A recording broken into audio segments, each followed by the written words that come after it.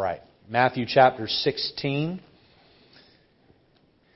We're going to read from 13 down through 19. If you would stand for the reading of the Word of God, if you're able to do that, Matthew 16. I'll begin at 13 and we'll read down through verse number 19. The Bible says, when Jesus came into the coast of Caesarea Philippi, He asked His disciples, saying, Whom do men say that I, the Son of Man, am? And they said, Some say that Thou art John the Baptist, some Elias, and others Jeremias, or one of the prophets. He saith unto them, But whom say ye that I am?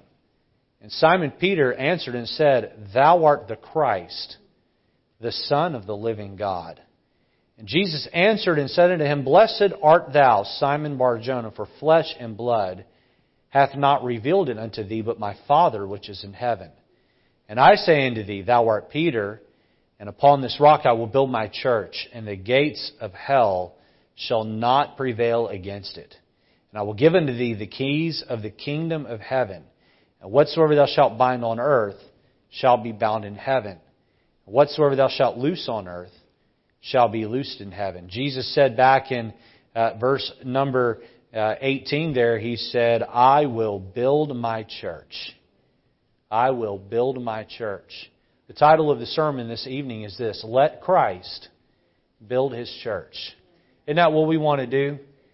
Institutions that are built by man eventually come collapsing down.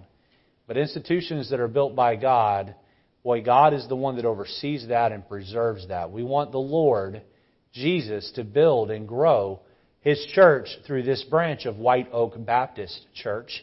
And so we have some things to share with you tonight that I hope will be an encouragement to you and that all of us can get on board with. Let's pray. Lord, help us tonight as we open up our hearts and our minds, as we open up the Word of God. Lord, speak to us. Thank you, God, for this church and the many people that help make it a strong church. But Lord, all of it would be vain if we didn't have salvation. None of it would exist if You hadn't saved our souls and sent Jesus to die in our place. And so we rejoice in the cross. We rally around the cross. We lift high the cross and the Christ that died on the cross. And Lord Jesus, You are all that really matters. And You purchased the church with Your blood, and You want to continue to build this church. May we be a part of it. Use us mightily in Jesus' name. Amen. You may be seated. Well, I'm going to begin the sermon tonight with a quote, and I would like this quote left on the screen for much of the introduction here. Here's the quote, and I encourage you to flip that half sheet of paper around and write this down. Here it is. Let us never forget it is God who grows His church. We must simply administrate His church to accommodate that growth. Let us never forget it is God who grows His church. We must simply administrate His church to accommodate that growth. God is the one that grows the church. It's not some scheme. It's not some great plan. It's not the latest trend in church. It's not some fancy light show or fog machine or music. It's not a hymnal. It's not old methods. It's not new methods. It's Christ that grows His church. And we must do our part to administrate the church to accommodate that growth. Inside, imagine someone goes to the hardware store and they buy a water hose. And then they throw that water hose out into the front lawn. Now, what's the purpose of a water hose? It's to distribute water from the spigot to a specific location, right?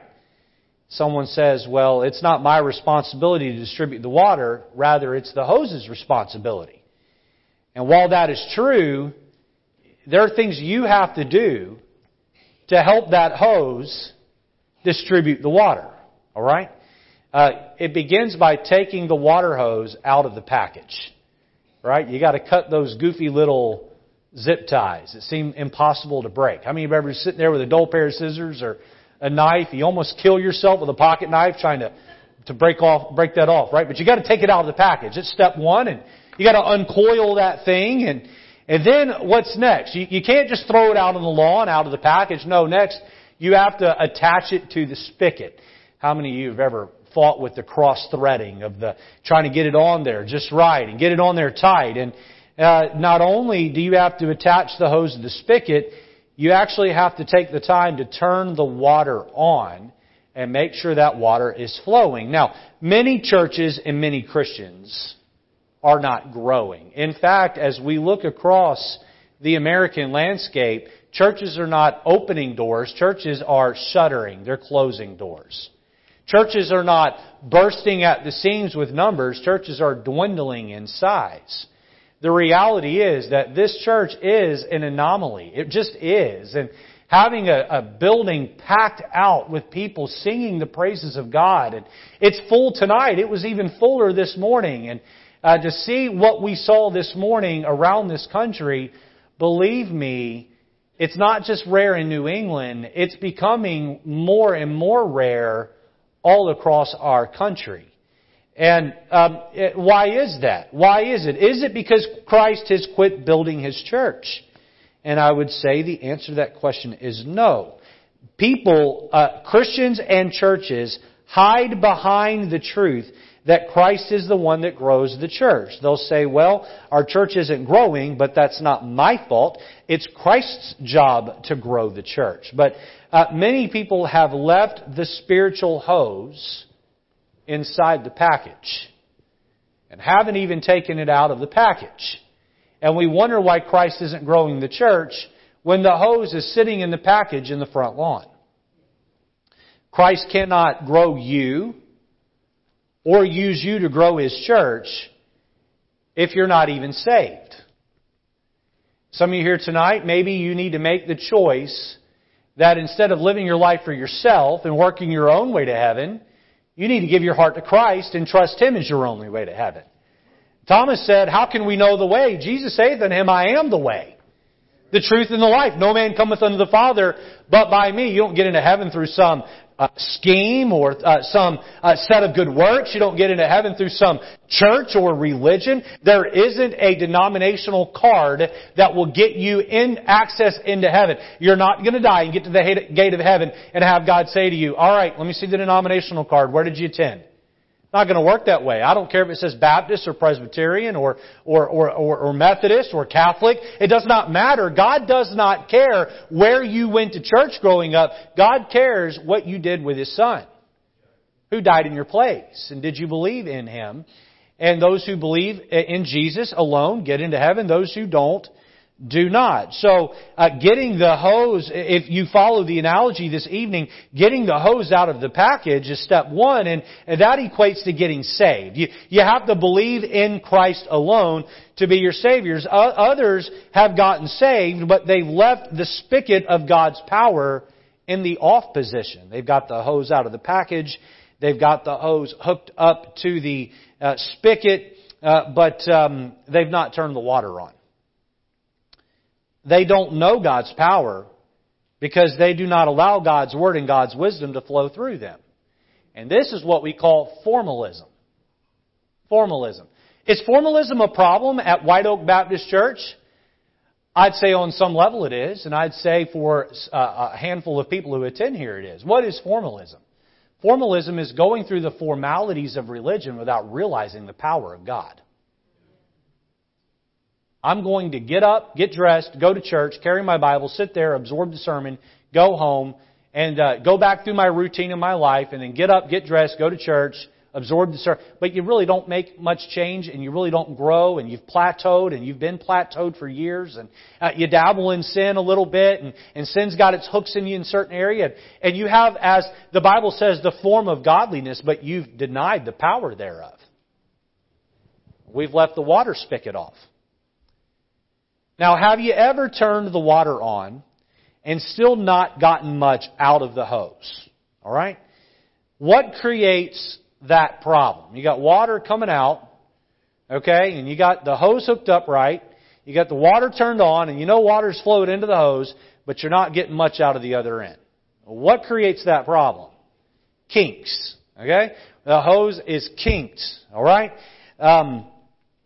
Now, why is it that churches in America are shrinking and not growing? Is it because God is powerless? No. Is it because the gospel message is no longer relevant? No. All right? I believe the reason why churches in America are not growing is because churches have detached themselves from the source of God's power. A lot of churches are just simply country clubs and not what God intended when He gave us the church. I look at White Oak Baptist Church and I see a world of untapped potential. I see that we can and should grow in our influence to reach our community and help those who faithfully attend. Why is it that Christ does not send more growth to our church? Is it that our corporate hose is not attached to heaven? No, I don't believe so. I believe our church is filled with believers in Christ. Is it because the spigot has been left in the off position? Again, I don't think so. We look around our church and again today we had someone put their faith and trust in Christ after the service, and we had a young man get baptized. Last week we had a young man get baptized, and we had a family join our church today and others who are planning on joining here very soon. I think the evidence of God's power at our church is visible. I think the spigot is in the on position. But I believe that we have some kinks in our corporate hose that need to be removed in order to see our church move forward so that God's power and growth can flow abundantly through our church. So that raises the question, what are the kinks? What are some of the kinks? Well, there's one in particular that I want us to key in on this evening, and hopefully we can twist it out of our corporate hose. All right, here it is. You ready? Okay. All right, here it is. I believe White Oak Baptist Church has a small church mentality. A small church mentality. Now, some of you are thinking, Pastor Lejeune, did you see how full the building was this morning? Like, it was uncomfortably full. What do you mean we have a small church mentality? Well, let's not forget the word small is relative. Okay? Now, if you were to take and look at the independent, fundamental, Bible-believing, Baptist, King James only churches in Connecticut, and look at their attendances today, we'd be in the top, 5 to 10% in size. Okay? We're somewhere between the third to fifth largest independent Baptist church in the state of Connecticut. And so compared to other churches that are like-minded with us, we're not small. But is that the standard? I don't think that should be the standard. What if we were to look at the size of our church and our scope of influence in comparison to the size of the city and metropolis of which we are a part? Well, now we're no longer large at all. All right, let me show you what I mean. The population of Stratford, now all these numbers are rounded down, okay? The population of Stratford is 50,000 plus people. 50,000 plus people. Again, I rounded down to the nearest thousandth or nearest 5,000, okay? Population of Shelton. Many of you come from Shelton. Shelton's population is 40,000 plus. Milford's population is 50,000 plus. Derby, Ansonia, and Seymour, that would be the valley, their combined population is 45,000 plus. All right, and Bridgeport's population is 145,000 plus. So these numbers do not include cities like Orange or Fairfield or West Haven, where we have a handful of people that come from each of those cities. Just the cities on the screen, which are within a 20-minute drive of our church, have a total population of 350,000 people. 350,000 people. Do you understand why I say now that we have a small church mentality? Let me put it a little bit more in perspective. Okay, we had somewhere in the neighborhood of 200 people here this morning. Maybe a little more than that, but around 200 people. And we've been running around 200 for much of last year. Let's say that our overall scope of influence, people that call this their church, watch us online, our church ministry has some influence over their life. Let's broaden the number out, and let's very liberally say that we touch the lives of 350 people. Okay, 350 people, that might be a slight stretch, but if we're not there, we're close. So watch this. If we're reaching 350 people, that means we are reaching 0.1% of those in Stratford, Shelton, Milford, the Valley, and Bridgeport. 0.1%. Now, even if we just look at the population of Stratford and assume that everyone in our church is from Stratford, which they're not, but even if we were to make that assumption, then we would be reaching 0.7% of the city of Stratford. I'm not here to condemn you tonight or condemn myself. If the buck stops with me, I'm the pastor. All right? So if that's all we're reaching, it's on me before it's on anybody else. But we have much work to do to effectively reach our Jerusalem and our Judea. We have reached just a drop in the bucket of the population of just the area around us. Now, listen. Matthew 28:18, all power is given unto me in heaven and earth. All power. All power does not reach 0.1% of an area. Are we together on that? All power is able to do a whole lot more than that. And so this is where I come in saying that we have a small church mentality. And I think that a small church mentality can lead us to have, or can become or is the result of some poor corporate choices that are made. Let me give you here by way of introduction just some attitudes that I think we need to see shifted a little bit in our own hearts. And listen, part of my job as the pastor is to rebuke. And so I'm going to share some things in the service tonight that are encouraging. I'm going to share some things in the service tonight that are exciting. But listen, part of my duty is to make sure that where we're not right, the pastor states that. So here's some attitude adjustments for us corporately, okay? Here's one of them. It's good enough. It's good, and it's good enough attitude. That's good enough. I hate the phrase, it's good enough. Hate it. And my kids don't use it around me because they know they're going to get called out immediately if they say, it's good enough. It's good enough. No, it's not.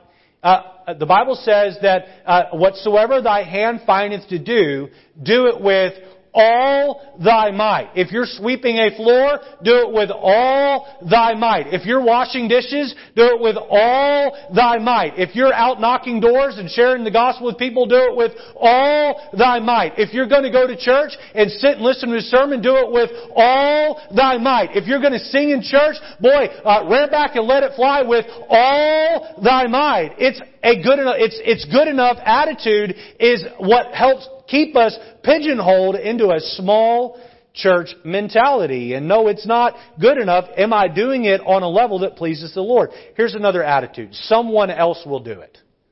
Someone else will do it. I love when people come to me and say, Pastor, it sure would be great if we had this ministry, or we had this, or, it sure would be great if we did that better. And I look at them and I say, how are you going to help us make that happen? Be part of the solution, not just part of voicing the problem. Anybody can be a critic. Anybody can be a critic. Listen, if you want to sit with me and tell me all the things that are wrong with White Oak Baptist Church, I will gladly sit and listen to you, and I'll probably add 5 to 10 more things to your list. Alright? I'm not dumb. I know. I'm the pastor. I'm the leader. I can see it. I'm aware. And listen, people want to critique or point out things that aren't right. Hey, that's great. But guess what? They've never ever, one time ever, built a statue for a critic. And they're not going to build one for you either. Anybody can be a critic. Anybody can criticize. Anybody can see the shortcoming. Anybody can see the wrong. But you know who doesn't criticize? I'll tell you who doesn't criticize. The people who are elbow deep in doing the work and doing their best to make it good for the glory of God. And the someone else will do it attitude is limiting us. Someone else will go out soul winning on Saturday. Someone else will be faithful to church this Sunday. Someone else will pass out gospel tracts at the gas station or restaurant. Someone else will clean the building. Someone else will help watch the nursery. Someone else will work the bus ministry. Someone else will... And yes, someone else may step up and do it, but until we all get involved and we all do our part, listen, we're kinking the hose, and God cannot allow His power to flow through and reach the masses in our area. Here's another attitude that is part of a small church mentality. I don't want to be inconvenienced. I don't want to be inconvenienced. Yeah, I'll watch the nursery, but don't ask me to do it more than once a quarter. Yeah, I'll show up and help decorate for that event, but, if I can, I'm going to let you know at the last minute I'm not available. I'll help give people a ride home, but only if it works on my schedule, only if it works in what's convenient for me. Otherwise, I can't help. I'll help clean the church, but if I'm not feeling up to it, I'm going to make sure I let you know. Listen, we have moved into a time where people are just afraid to make any real hardcore commitments. Hardcore commitments. And this is a symptom of our culture at large. But Christians, I'm asking you to not represent the culture, but represent Christ. And let's not have the character of the culture. Let's have the character of a Christian. And the culture says, I'm going to be positive non-committal. I'll tell you, I might show up and I'll be positive about what you're doing, but don't write me down for anything serious. Boy, if we're going to be a church that breaks out of a small church mentality, we need some soldiers of Jesus Christ who say, put my name down and count on me, and I will be there, and I will do my part, and I'm going to do everything I can to build the kingdom of heaven. Count me in, Pastor. I am there. Not just I'll do it as long as it doesn't inconvenience my life or my schedule. I'm sure glad that the Lord Jesus wasn't afraid of being inconvenienced when He left heaven's throne to be laid in a manger, raised by peasants, live a poor life, be homeless, and have to borrow a mule to ride in Jerusalem, and have to borrow a man's cross to die, and have to borrow a man's tomb to be buried, and then stand back to life and say, I died for your sins, and I was inconvenienced to do it. Boy, your whole eternity is built on the greatest inconvenience of the divine. But we can't be inconvenienced to work a bus route.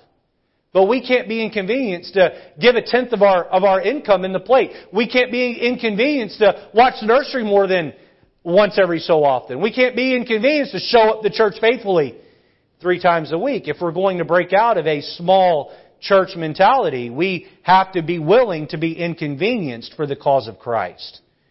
Here's another quote for you. I don't know that this one will be on the screen, but write it down all the same. Here it is. God's business is the greatest business in the whole world. God's business is the greatest business in the whole world. Hence, we should do it first class.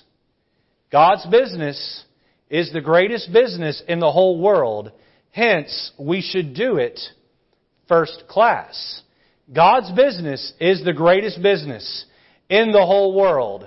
Hence, we should do it first class. We do everything else first class, but we expect God not to get what's right. We give God what's left. What's left? Are you one that is in the way and kinking the hose? Are you part of the reason why the spiritual hose is kinked and the water of God's power can't flow and the church is not growing and being built? What are some of the attributes of someone who is a kink in the spiritual hose of the corporate, of White Oak Baptist Church corporately? I wrote down 1, 2, 3, 4, and there's others that can be listed. Here are some attributes. The first one I wrote down is laziness. Laziness. Here's another one. A lousy attitude. A lousy attitude. How about this one? A loose tongue. I was joking around with Miss Joy before church tonight. Little Asher was crawling under the chairs. And as soon as I saw him do that, I thought back to when I was a boy and I used to do that in the auditorium at Central Baptist Church in Hattiesburg, Mississippi. And we would have choir practice before church. And two little old ladies, they would sit about halfway in the center section, about halfway back, and they would knit. They'd sit there and they'd knit and crochet, knit, whatever that thing's called. And me and my friends, we would crawl under the pews and we'd get within earshot of them. We'd listen to them talking. What were they talking about? They were gossiping. They were gossiping about people in the choir. Can you believe that? Gossiping about people in the choir. And we'd just sit there and we'd listen to them. We'd snicker and laugh. And then we'd crawl away. And I don't know they ever gossiped about my mother. I would have went home and told her, all right? But just the church gossips. And do you know that loose lips sink ships? I wonder how many people who you have influence with outside of White Oak Baptist Church will never visit here, because anytime you've had a little gripe about something here at the church, you've gone out there and told them. Why would they come when you've talked down your church? Why would you do that? We're really good at sharing prayer requests that's just nothing more than gossip. And be careful about that. By the way, your silence is a vote of affirmation of what's being said. Someone sits there and gossips and you just listen and you don't rebuke them or ask them to stop. You know what they take that as? That you agree with what they said. You be very careful about that. What are some kinks in the hose? Laziness, a lousy attitude, a loose tongue, lack of participation in the church program. Lack of participation in the church program. There's others, but these are all ways that God's people limit Christ's growth of the church. Tonight, I want us to look at 4 thoughts as we seek to catch a vision of what God wants to do here through you in this church in 2023. Okay, let's get into it here this evening. Number 1, notice the purpose of the church. The purpose of the church. Here in Matthew, we find the first time that any concept of church had ever been mentioned in Scripture. All right? Look at Matthew 16 and verse 18. And in all of my studying and searching, I can't find any reference of the exact word church used before Matthew 16:18. Look there, it says, "And I say unto thee," this is Jesus speaking to Peter, "that thou art Peter, and upon this rock I will build my church, and the gates of hell shall not prevail against it." We don't think much about it, but when we hear the word church, but for the disciples, I'm sure they had a lot of questions. This is the first time this word's been thrown out. This is the first time this word's ever been used. And I'm sure they wondered, what is a church? And how is that going to work? And what do you mean? As time would move along, the church would find its identity. God would use these apostles and Peter as their head to write letters to his churches, and Paul would come along and help assist writing letters to the churches and help them know exactly how this divinely authored institution should operate. So I have studied the Scriptures far and wide, and from my studies in Scripture, I see 3 purposes of the church. And let me give you an A, B, and a C here. And I believe these 3 purposes, everything else falls under these neatly, categorically. Letter A, notice the fellowship of the believers. Fellowship of the believers. And there's a whole bunch of verses that could be used, but let me give you one in particular. 1 John 1:7 says, "But if we walk in the light as He is in the light, we, the church, we have fellowship one with another, and the blood of Jesus Christ, His Son, cleanseth us from all sins." So again, plenty of other passages that we could turn to, but for sake of time, we will not. So one of the purposes of the church is to provide a place for believers to fellowship, commune one with the other. Letter B, fullness of the Holy Spirit. Fullness of the Holy Spirit. Acts chapter 1, verse 8 says, this is Jesus speaking to the leaders who would go establish a church, "But ye shall receive power after that the Holy Ghost is come upon you." Church is the place where Spirit-filled believers gather to strengthen and encourage one another. One other purpose I see in Scripture is this, the furtherance of the gospel. The furtherance of the gospel. Look back with me at Acts chapter 1, or rather I'll read for you Acts chapter 1 and verse 8. But ye shall receive power. After that the Holy Ghost is come upon you, and ye shall be witnesses unto me. You're to witness, you're to testify on my behalf of what you've seen and experienced both in Jerusalem and in all Judea and in Samaria and under the uttermost part of the earth. So a church that is Holy Spirit led is a soul winning church. What does that term soul winning mean? That means they go find folks and tell them about Jesus. They win their soul to an understanding of Jesus Christ. They warn and they win, they convince, they persuade one to put their faith and trust in Christ. And a church that is Holy Spirit led will see as its fruit other people being saved. So, a church that gathers together for fellowship only is nothing more than a cleaned up country club. Amen? A church that only gathers just for fellowship, all they want is just a Christian form of a country club. And that's not what God wants. By the way, I believe that's the reason why many churches are dying on the vine. Because, listen, if you want a country club, there's a lot of places around Stratford that do a better job of entertaining you in the form of a country club than we do. All right? And we can't offer what many country clubs can offer. There's no golf course out back. All right? There's no fancy swimming pool with a hot tub out back. We don't have a gym where you can go work out. This is not a country club. This is not just some place for you to have some hall where you fellowship. No, this is meant for you to have a purpose beyond just having fun. Now, having fun is part of going to church. But God has called us to so much more than that. So we see the purpose of the church. Again, say it with me. What are the purposes of the church? Ready? Here we go. Letter A, fellowship of the believers. Letter B, fullness of the Holy Spirit. And letter C, furtherance of the gospel. And so you should be involved in all three of those. Number 2, notice the program of the church. The program of the church. Our church staff has carefully put together a program with these 3 things in mind. All right? So everything we do, men, you can begin to pass out those calendars. If you do that at this time, and we have 3-4 guys who are ushers, the quicker that goes, the faster. All right? So our church staff has worked hard to create a program, and watch this now.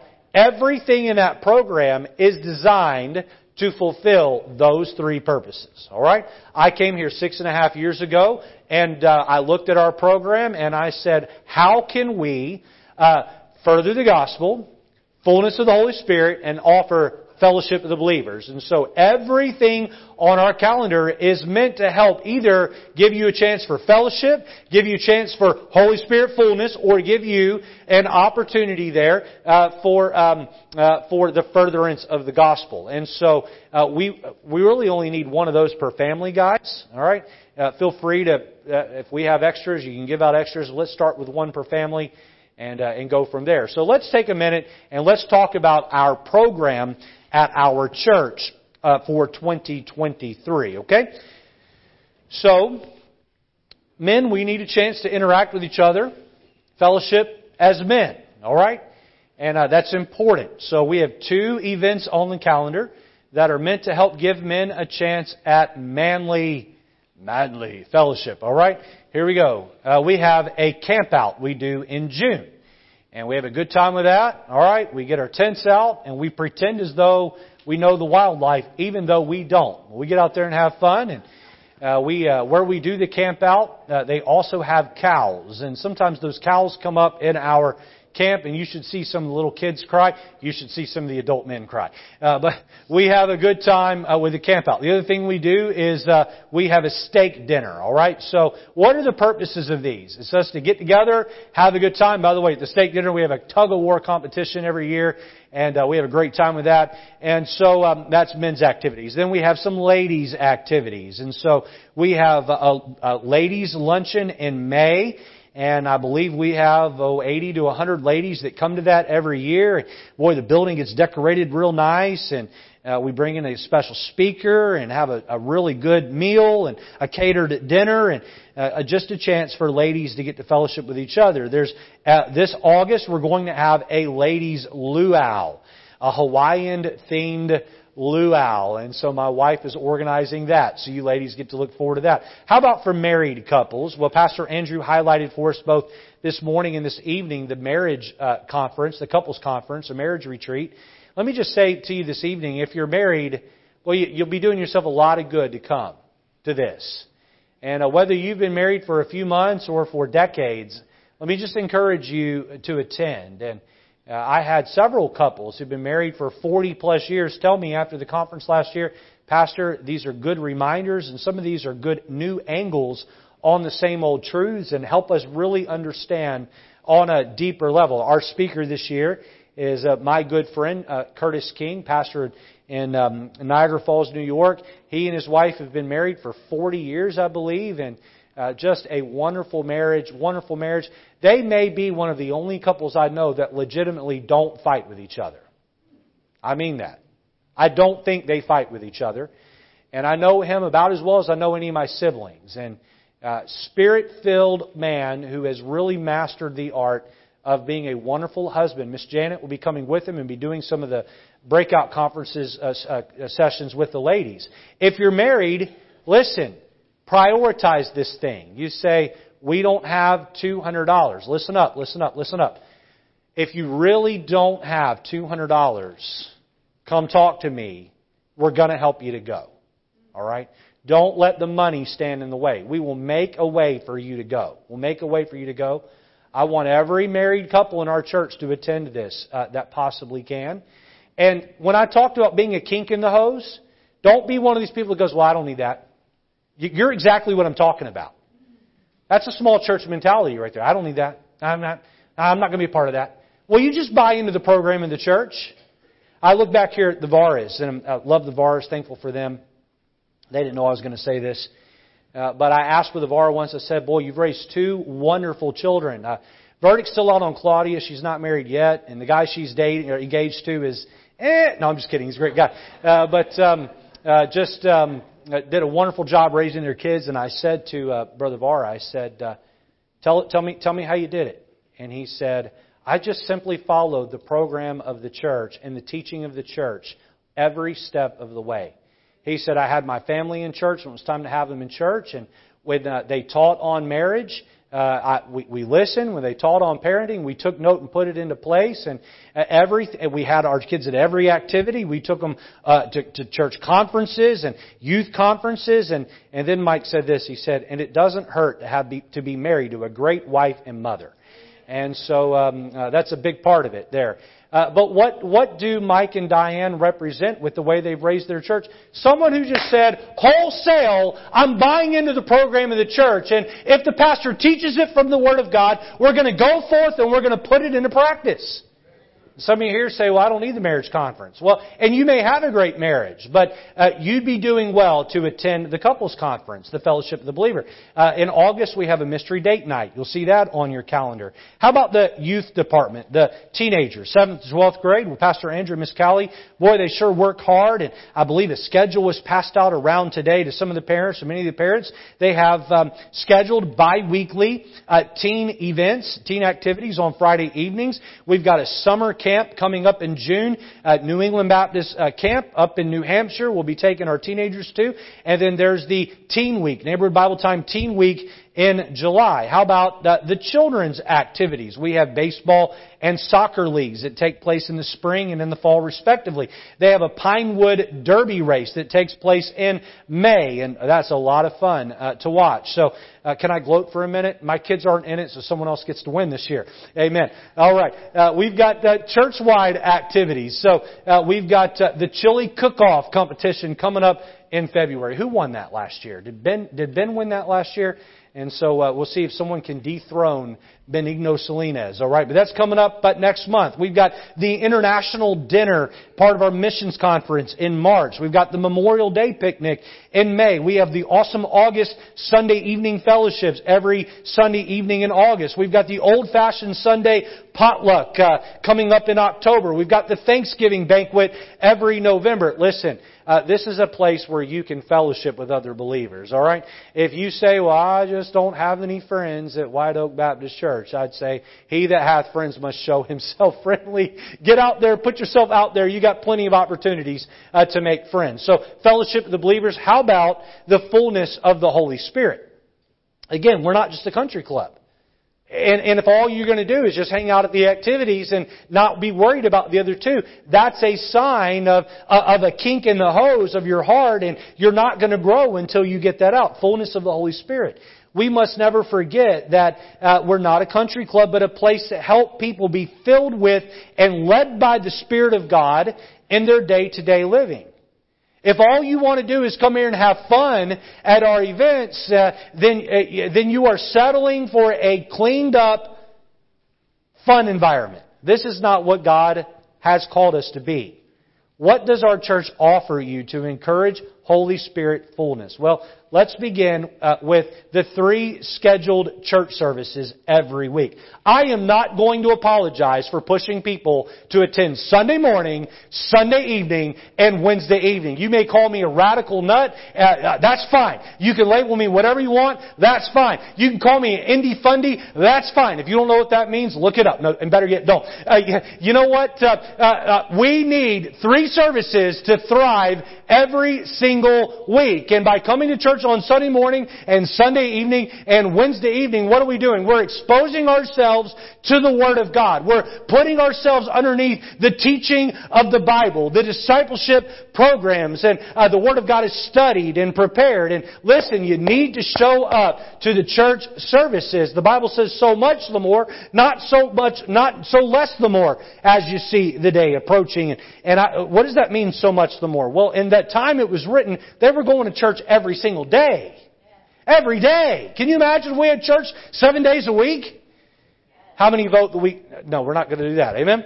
But being pushed for 3 services a week, I don't think it's too much of an ask. Now, some of you need to commit to being here at those services, but beyond the Sunday morning, Sunday evening, and Wednesday evening, we also offer life groups for all ages on Sundays at 9:30. And a life group, many of you know, is just a small group Bible study where we get to know each other and pray with each other and study the Bible together. And so show up Sundays at 9:30. A one-on-one discipleship training on Wednesdays at 7 p.m. And a couple of times this year, we're going to reboot that and encourage people to join in on that. How about Master Clubs? That's a discipleship program for our children that takes place on Wednesdays at 6:45. As a young boy, I went through the Awana program. I believe we used to have an Awana program here. Is that correct? Years ago, we had an Awana program, and I grew up going through Awanas. Master Club's very similar to Awanas. And you know what? Much of the Bible that I have memorized today, I memorized as a little boy. And so get your kids exposed to this. You say, oh, but Pastor, it's a long day and my kids have school and we have work. Make the sacrifice of helping your children hide God's Word in their heart. Be involved in our Children's Master Club program. How about we'll be having men's prayer breakfasts on Saturdays throughout the year. We'll be doing those here at the church where we gather and we have a meal and then we get together as men and we pray over one another's needs. By the way, men, let's not let the ladies beat us in praying. Amen? Let me say it again. Men, let's not let the ladies outdo us in praying. Ladies in our church, they know how to pray. I've listened to some of them pray. They didn't know I was listening, but I hid around the corner and I've listened to some of them pray.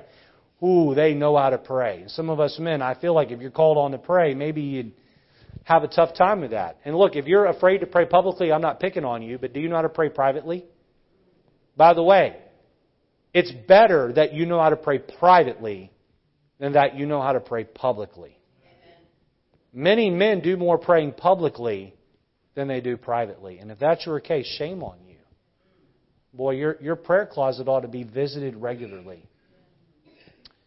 Corporately, we'll offer men a chance to pray at prayer breakfasts. Ladies' prayer groups meet each Friday morning and Friday evening. You can see Miss Marcia Anderson if you have questions about how to get involved in that. We have a missions conference in March to stir your heart toward missions involvement. How about the furtherance of the gospel?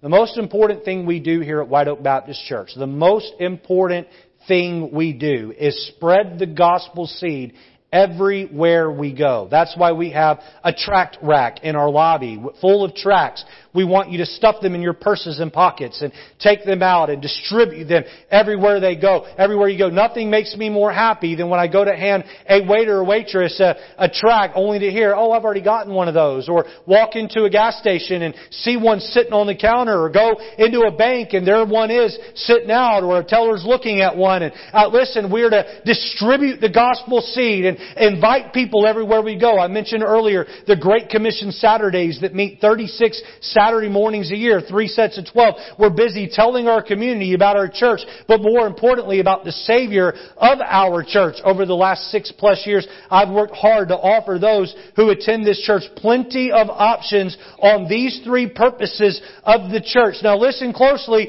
Is my plan the best plan out there? Probably not. Are there other churches that have a better plan than Pastor Lejeune's plan? Are there other church schedules that are more robust and are better balanced and more organized and better form, more healthy than the one that I'm offering you today? There probably are, but watch this now. A mediocre plan that's enthusiastically followed is better than a great plan that's completely ignored. I don't know that with our church the problem is with the plan that's being presented, but the lack of enthusiasm and involvement from the church body and its involvement. And if you're involved, I praise God for you. But how about those of you here this evening? You're only involved to a level that you want to be, not in the level that Christ wants you to be. You see, we must get the kinks out of the hose. We must do our part. So, what are we adding to the church program in 2023 that will help us to grow? As you can see, our Spanish-speaking service has been growing with little to no push. We have not pushed. There's not been some great campaign to get out in the area and broadcast it. We've not put a sign out front. We've not added a page to our website. We've not printed fresh material. Word of mouth is spread, and you see how many folks are attending our Spanish-speaking service. I'm teaching the Spanish life group this quarter. We had somewhere between 25 to 30 in that life group this morning. When Brother Kyle was trying to seat people this morning, he had a tough time. And then we dismissed the Spanish folk to go out to a Spanish-speaking service, and all of a sudden, there were options, weren't there? All around the auditorium, pockets of people slipped out. I praise God for that. So I want to just articulate to the church what our plan is with our Spanish-speaking folks. Now, listen, these people love the Lord and they want to be a part of our church body, and I think we should let them be part of it. We plan on officially launching our Spanish ministry. You see it there on that calendar on Sunday, March the 5th. March the 5th. That will be the official launch of the Spanish ministry. Now listen, we're not going to call it the Spanish church. We're going to call it the Spanish ministry. You say, well, what's the difference? The Spanish church implies it's a separate church inside the same building. No. They are part of our church body. They're going to be part of our church body. They're going to be a ministry of our church, much like we have the bus ministry, and we have the teen ministry, and we have the children's ministry, we have the life group ministry, and we have the senior saints ministry. Well, we're going to have a Spanish ministry. I look at our teen ministry, and Pastor Andrew is the director of our teen ministry. I look at our children's ministry, and Brother Andres, by the way, pray for him. He's in bed sick with a fever right now, but pray for him. I believe he'll be okay, but keep him in your prayer. He's in charge of our children's ministry. And who is going to be in charge or the leader, director of our Spanish ministry? God has brought to us a wonderful family, John and Kelly Ordonez. And it's been great. I've had a wonderful chance to get to know him over 2018 was the year we met. Is that correct, Brother Ordonez? 2018?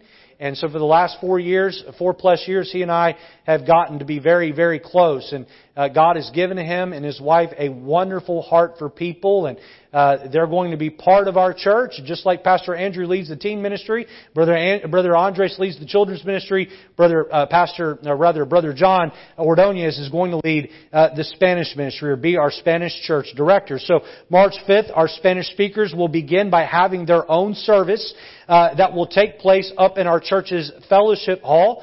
And we'll move the children downstairs into the room 101 here, and they'll be meeting from beginning to end in their own space as they continue to grow. We want to provide them that opportunity. They're going to be pushed to join the events in English. We're going to create some events in Spanish. Some of you here are bilingual but prefer the English service. We're going to be pushing you to attend their activities, and we're going to work to be a mingled church together. God has blessed me with the gift of being able to speak Spanish, and so once every 5 weeks or so I will begin here in this service, and then I will head upstairs and I will preach to them in Spanish. In my absence, Pastor Andrew will be given the same sermon I'm preaching upstairs in Spanish, and he will fill in the pulpit, and so the entire church will be fed the same spiritual diet. The weeks that I'm preaching in here, Brother John's already doing this. I'll be be providing him my sermon notes, and he'll be preaching in Spanish what's being preached here in English. So we'll be on the same spiritual diet. So again, to be clear, this is not going to be called the Spanish church, but rather the Spanish ministry. Please choose that term very carefully. We are all one body, and we need to be jointly fit together unto good works. So, by the way, this might interest some of you here. According to some surveys that were done by church groups, the Spanish-speaking community was the largest growing sect of evangelical churches here in the U.S. in both the calendar year 2021 and 2022. So while English-speaking American, Caucasian, African-American attendance might be on the decline, Spanish church attendance is on the rise. And so it would be a shame not to offer these wonderful people a chance to grow in the Lord. So I believe God's going to use this to unify us and grow us. The purpose of the church, the program of the church. Number 3, let's talk about the property of the church. The property of the church. Now, I'm just sharing with you here this evening that my goal and my desire is to be intellectually honest with you. Alright? I'm not going to take you to a passage of Scripture here. I could take you to the Old Testament, where there are many passages about building tabernacles and temples. And twist those and apply them to renovating our building. But that would be, in my heart, intellectually dishonest and dishonest to the Scriptures. In the Old Testament, God put a lot of attention on building materials for both the tabernacle and the temple. Many passages of Scripture that New Testament pastors use about building upkeep are not New Testament. In fact, there aren't any New Testament. They're all Old Testament. Why? Watch this. Because in the New Testament, less attention is given to building buildings and more attention is given to building people. Building people. Alright? I really hope some of you with a Catholic background will listen intently to what I'm about to say. Is this building we're in right now the house of God? No. It's not. If you are saved, you are the house or temple of God. The Holy Spirit does not indwell here and only here. The Holy Spirit indwells you when you put your faith and trust in Christ.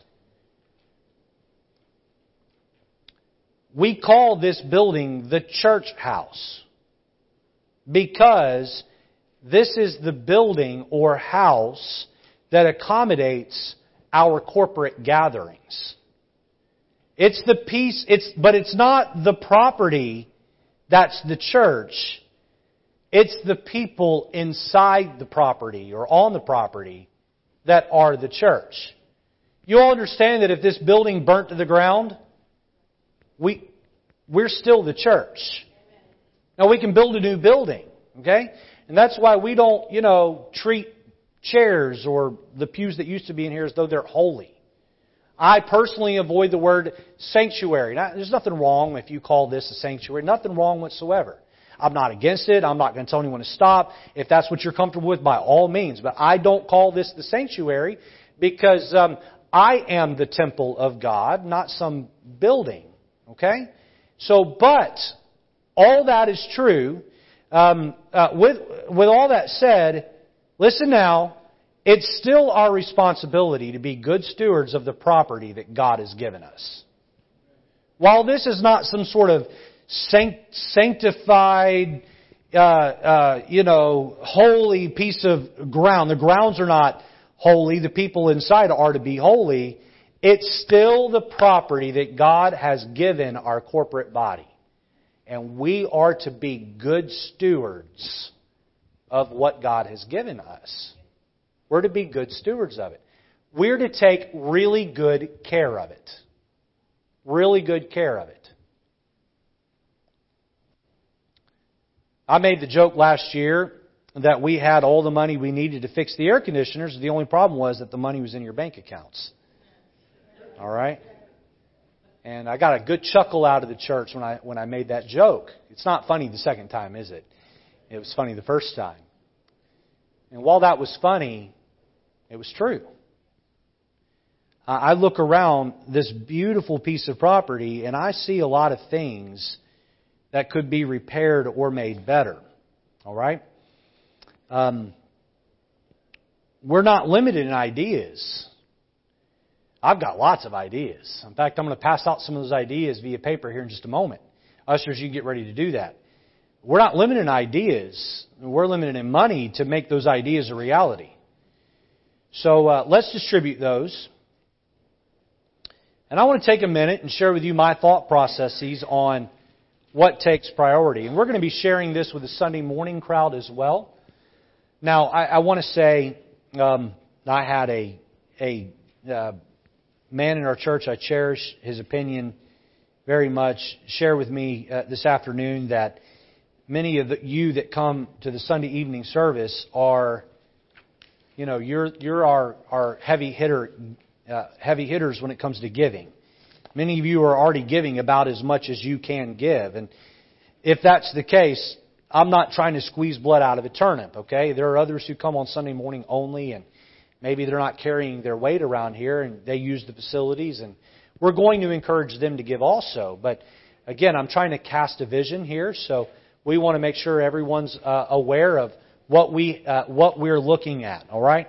So before we go over the list, I really want you to hear what I'm about to say because I want you to know the thought process here of the order of things. All right.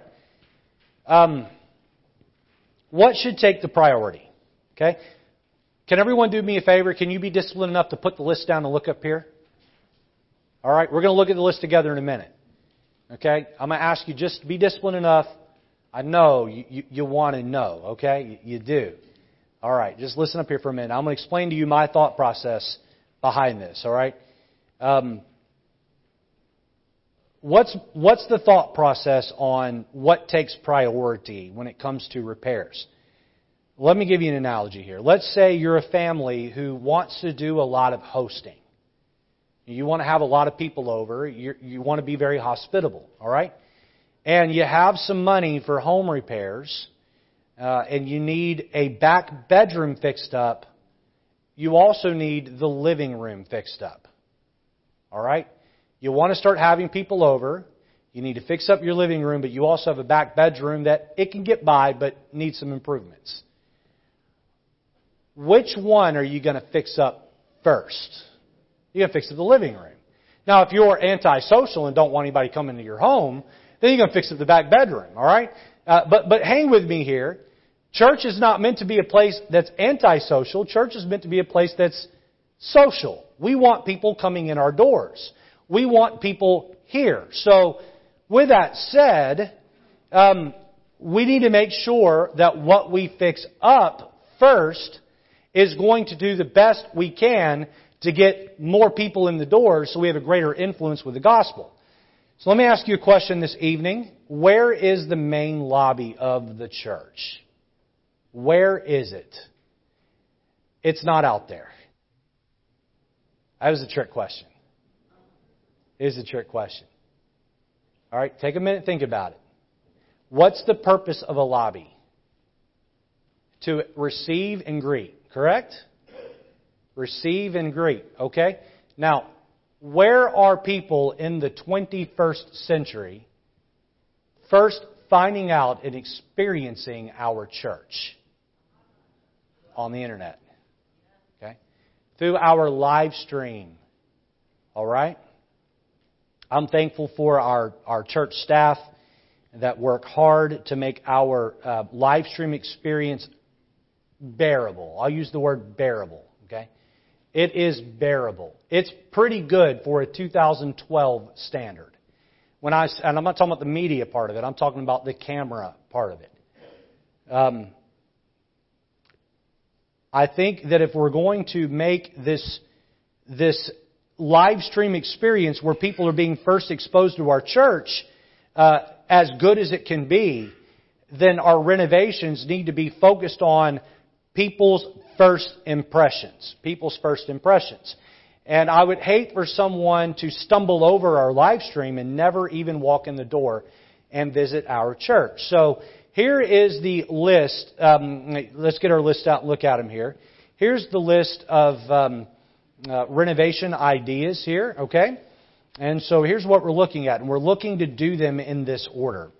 The main auditorium, what we would like to do is take the baptistry here and center it on the wall. All right? Raise it up, about where the middle of that cross there. The cross would be put somewhere. We're not getting rid of the cross on the back wall, but cross would be somewhere there. And we'd move the changing rooms on both sides. We'd add more lights for the platform so that there's no shadow cast on the face of the speaker. We're looking at a stacked stone texture, not overly expensive, but a stacked stone texture back behind there. New live stream cameras. Cost of materials are outrageous right now, okay? But this would cost us an estimated $70,000, all right? You said that's a lot of money. Well, again, I just want to say the total, minus the elevator, the total amount of the repairs is about $250,000. All right, Brother Vara made this point to me when I was talking to him about some of this. The property here is valued at $2.5 million. I don't think a 10% of worth investment back into the property for fixing it up is unreasonable. Okay, so $70,000 for that. Next on the list, our 3 to 5 year old class, room 102. We'd like to see new flooring, ceiling, and lighting. All right, fresh coat of paint on the wall, new tables and chairs for our children. I think they run somewhere between 10 and 20 children in there every week. Is that right, Miss Autumn? Somewhere in that neighborhood. And so they've been stuck in a room that is not really set up for them, and they're doing the best they can to make it work. And new cabinets and countertops, the room to look appropriate for a 3 to 5 year old class. Estimated cost somewhere in the $15,000 range. Now, these costs are on the high end of what it may cost, but I would rather shoot high and pare back than shoot low and not be able to get things done. All right. Then we'd like to renovate the lower floor ladies' bathroom. New flooring, new fresh coat of paint, new sinks and countertops, and so estimated cost somewhere in the $12,000 range. And then the curb appeal outside. We'd like to see new shrubbery put in. The removal of the pergola with a new seating area out there, replace the walkways, the asphalt walkways, and replace them with a concrete walkway, some curb repair. Estimated cost there is about $35,000. Many of you want to know about the kitchen. All right, that's one I get asked about a lot. We're looking at an overhaul, redesign of the second floor on the other side of the fellowship hall with a full-size kitchen. You say, Pastor, why is that one down the list? I want that one to be first. Well, the reason is because the people that are inconvenienced with the size of the kitchen, that's not inhibiting people from coming to our church and being part of our church. And so we're working from here out. And in time, I believe these things will be funded. So let me take a minute and share with you. And then we've had a number of you ask us about installing an elevator, especially because you don't like going up and down the stairs for life groups, or your health just doesn't really allow you to do that. So because I had enough noise on it, enough people push on it, we had a company come in and look at installing an elevator, and it's very expensive. So that would take a miracle, but God's in the miracle working business, so you never know. But I put that on there because I knew otherwise I'd be getting questions. Pastor, what about the elevator? So there you go. You see it there on the list. All right. Here's what I want to ask of you. I want to ask of you to pray about what God would have you give toward building improvements here at White Oak Baptist Church. All right? A couple things on this from a tax code standpoint. If you give designated giving that isn't being requested from the leader of the organization, you give designated giving, so you give money that's designated. Let's say, you know what, I don't really care about the main auditorium or the 3 to 5 year old renovation. I want the lower floor ladies' bathroom renovated, and so I'm going to mark on my envelope, lower floor ladies' bathroom. If you do that, you can't count it for tax purposes. All right? You can't do that. Okay? Now, if pastor says we're raising money for the lower floor ladies' restroom, and then you mark that on your envelope, that's not you trying to dictate funds. That's you giving in accordance to the leadership of the church. That would count for tax purposes. We'd be happy to print out for you tax court cases that back this up. And so we've done a lot of homework and study and reading on tax law as it pertains to churches. Here's what I want to ask of you. I want to ask that instead of you designating funds toward your pet project, that you just write the amount you want to give under capital improvement or building maintenance, and let's swell that amount to a place where we can begin to work on some of these projects. I think back to conversations I've had with Pastor Brown, and I remember him talking about the CBI building and the church not having its own building back in the 80s. And Pastor Brown just pushed the church. He said, we're not going to buy our first piece of property until you all start giving toward a property fund. And people would give $20 here and $50 here and $10 here and $2 here. And you know what? All of that began to add up with time. And when that money began to add up little at a time toward that fund, there was a nest egg there so that a building committee could be formed and a property could be sought out. And God dropped this property into lap. Watch this now. God built His church by providing this property, but Pastor Brown and the members that were here hooked the hose up to the spigot, and they turned it on by giving a $5 bill when they could, and a $20 bill when they could, and a $50 bill when they could, a little bit of extra coming in here, and they contributed. And little at a time, that built to a place, and then we got this property at a greatly reduced rate over what it was worth. Why? Because God saw the effort and He made up the difference. He made up the difference. And so, listen, $70,000 for any one family here, probably too much. But for all of us together, giving a little at a time, boy, these things can come about. And I believe God can use our giving in order to see our property improved and our influence in the community reached. So we see the purpose of the church, the program of the church, the property of the church. Let's look lastly at number 4, and we'll finish out. Notice the passion within the church. I'll be quick here. Take your Bibles to 1 Corinthians chapter 16 and look at verse number 15. 1 Corinthians 16 and verse number 15. By the way, if you have questions about that renovation list, I'll be available after the service. I'd be happy to answer any whys that you have, any questions. Please don't feel nervous or irreverent to come up and ask me questions. I encourage that and want to be able to help you understand. And by the way, God's given the church a leader. You may not always agree with the leader, but you know what? We got to get in and we got to follow the leader. So 1 Corinthians 16 and look at verse number 15. I beseech you, brethren, you know the house of Stephanas, that it is the first fruits of Achaia. And they have, look here, addicted themselves to the ministry of the saints. Notice that's the only time you find the word addicted in the Bible. They have addicted themselves to the ministry of the saints. You know what we addict ourselves to? Things that we're passionate about. Let me give you an A, B, and a C here quickly. Notice letter A, missing passion. Missing passion. Last Sunday evening, I talked quite a bit about the emasculation of men. One way that this is evident is the lack of drive and ambition of the average man. Just willing to sit around and do nothing. Not willing to get involved. Not willing to help. Lazy in every way. Where are the days where men rose up and said, give me a hammer, give me a tool, give me a Bible, give me a Sunday school curriculum. I'm not going to worry about being tired. I'm going to work. I'm going to work. I'm going to work. I'm going to be passionate. I'm going to get in there and I'm going to go and I'm going to serve because one day I'm going to stand before my Savior and I want Him to be pleased with the way that I gave my passion to the Lord Jesus Christ. Many people are not passionate about anything.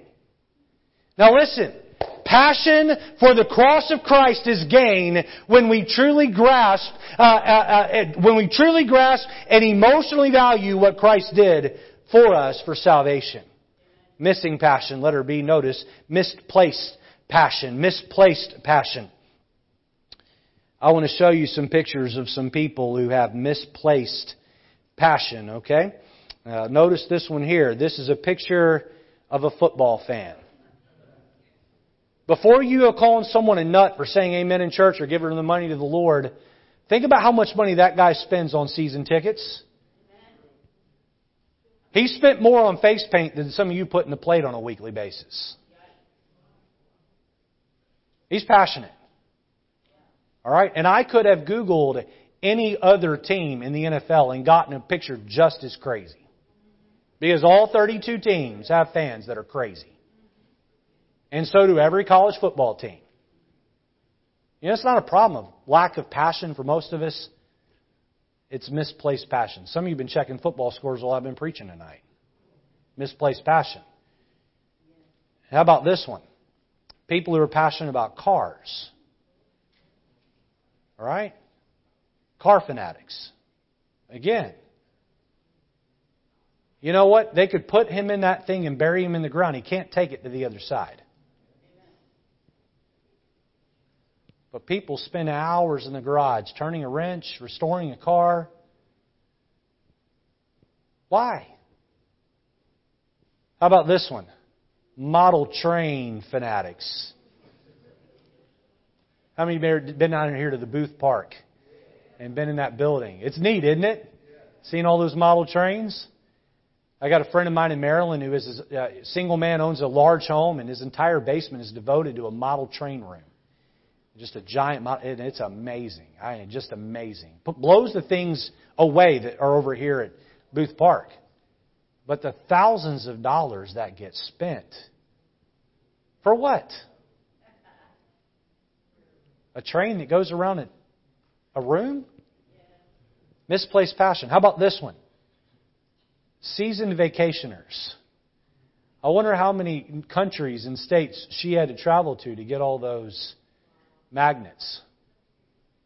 How many hundreds and thousands of dollars that were spent on airfare and gasoline and hotels and tourist traps. Either that or she's got an Amazon account. I'm not sure which.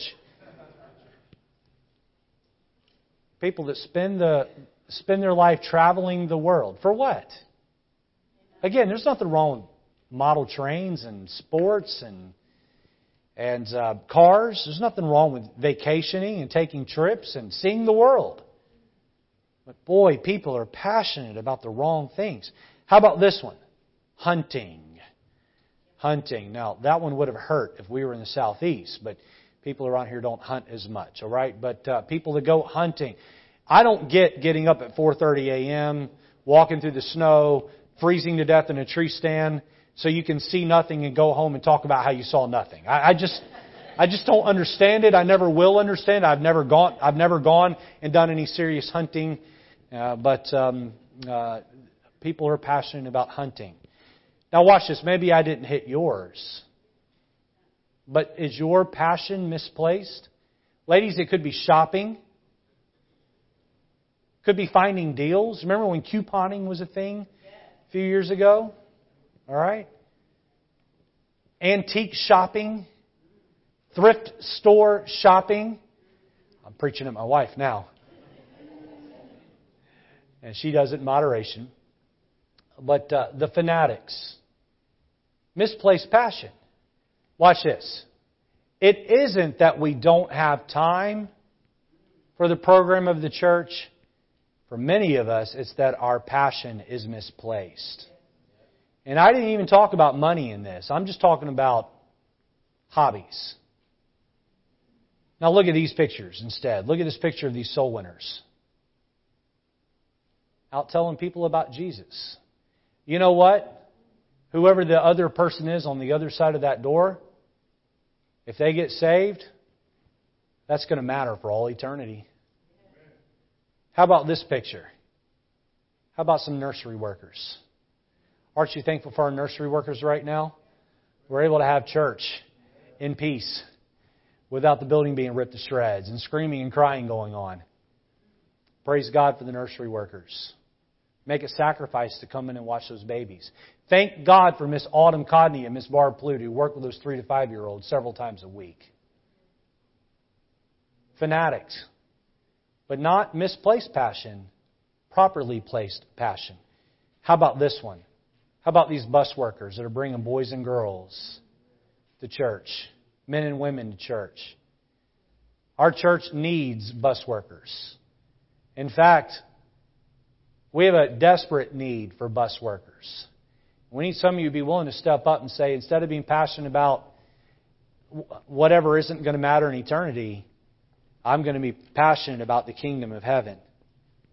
One set of people have their passion centered around the work of Christ, while the other group has their passion greatly misplaced. We're never going to break away from a small church mentality until enough of us get passionate about living holy lives and serving God. Lastly, letter C, notice misunderstood passion. Miss Barbara was a quiet old woman who never married. She would sit in the corner of the balcony of Emmanuel Baptist Temple, an auditorium that sat 1,500 people. And she'd sit quietly in the corner of the balcony. She'd slip in and slip out, completely unknown by most everyone who attended her church. Many deacons did not know her name. Even the pastor barely knew her name. But Miss Barbara, as quiet as she was passionate about the bus ministry. While I was the bus director in this ministry, I watched her bring boys and girls to church. In fact, she averaged about 30 children every week on her bus. Every Saturday she showed up, got the bus flyers, and went out on bus visitation. Again, in her 60s at the time, had been doing it since her 40s. But as a single woman, she had devoted her life to those bus kids. Every Sunday morning, she got up, no matter the temperature outside, and got on the bus and was faithful to ride there and back, pick up and drop off of those kids every week. You would not look at Barbara and say, that's a passionate woman. Quiet as a church mouse. Avoided people in the church at all costs. Her passion was just misunderstood. Now listen, passion comes in many forms, but there is one attribute that all passionate people display, and that attribute is commitment. Commitment. You can just count on them. They're there. They're dependable. You may not be loud and boisterous. You may not be outgoing and people-oriented. But you can still be passionate about the cause of Christ. What is the purpose of our church? It's the fellowship of the believer. It's the fullness of the Spirit. It's the furtherance of the gospel. For our church to effectively do that, we must give, but we also must go. I want to ask you this question and close this evening. Are you passionate in the service of the King? May Christ build His church. Let's have our heads bowed and eyes closed this evening. I want you to ask tonight, do you have a small church mentality? We have 350,000 people directly within a 25-minute drive of our church. But yet a scope of about 350 that are influenced. Why is that? Because more of God's people are not passionate. If 12 men could turn the world upside down with the gospel of Jesus Christ, surely 200 can turn this area upside down with the gospel of Jesus Christ. The only difference is our passion. For many of us, it's either missing or misplaced. Let's get busy serving God. Let's get busy doing our part. Let's jump all the way in. Let's do it as a family. Let's do it as singles. Let God have your heart. Let's stand to our feet together. Lord, tonight I ask that you would take our message, the many ideas that were laid out. It's been long and winding, but yet all connected to the same truth. We want you to build your church. Help us not to be a kink in the hose. Lord, not only work in us, work through us. In Jesus' name, with our heads bowed and eyes closed.